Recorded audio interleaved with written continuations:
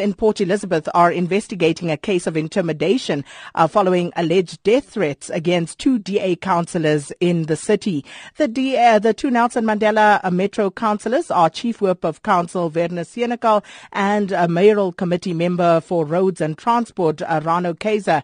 Mayor Athol Trollip says that there's a possibility of a hitman contract in place to kill the two councillors, and he says the police are following up possible leads. But Mayor Trollip joins us on the line now to tell us more about this. Mr. Trollip, thanks for your time this morning. Good morning. Thank you for your time. So how did these threats come to light? Well, first of all, let me just give some context. You might be aware that a few weeks ago, a speaker of the Nkonkobe municipality was shot and killed. She had been issued with death threats a few weeks before that, and she had informed her political leaders that she had received these death threats, and a week after informing them, she was indeed killed. So when our councillors received these death threats, we immediately went to the police, and there is an indication that these threats that were received and made numerous times over the telephone and by SMS were being made by the same person or people who tipped off the Nkonkobe speaker. So we take these very seriously because somebody has been threatened and killed.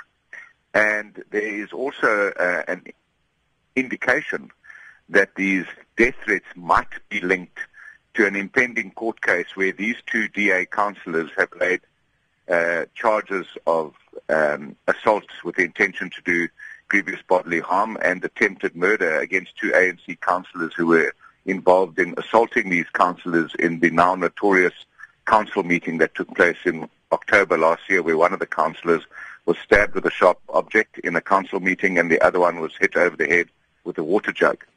So these are very serious allegations, and we're not taking them lightly, but neither are we going to be intimidated and cowed into either withdrawing charges or not carrying on with our work. Were the two councillors, did they receive direct threats, and in what form did those come? They received them directly, and as I said, on over a couple of days, and numerous of these threats, they were made telephonically and by SMS to their own phone call, to their own phones. And with regard to the basis where you say they may be linked to an upcoming court case, what do you base that on? Well, based on the information that was conveyed to them in the death threats, we are cooperating with the South African Police Services. Charges have been laid there, and we don't want to compromise the case by saying exactly what was said, but there was an indication that these death threats were linked to the impending court case. Mayor Trollip, also just to move on from that slightly, because as you say, you can't exactly divulge too much as this is an ongoing investigation.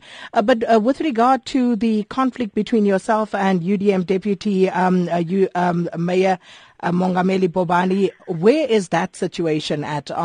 Is the coalition holding? What's happening there? Well, first of all, that's got absolutely nothing to do with the death threats, and that is what I was asked to speak about on the radio.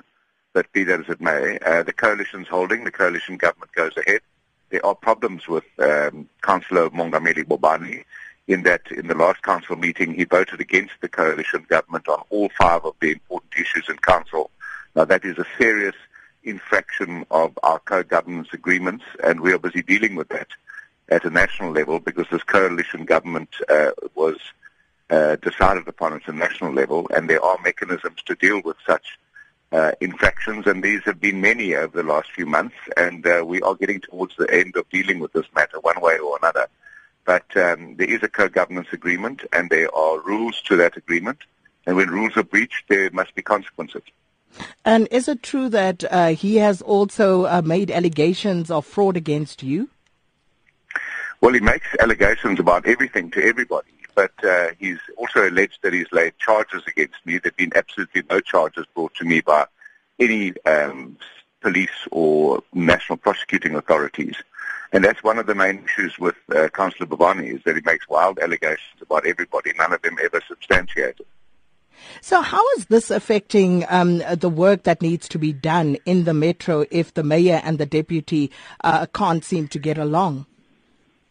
Well, it's distracting, but, you know, our government's much more than just about a couple of individuals.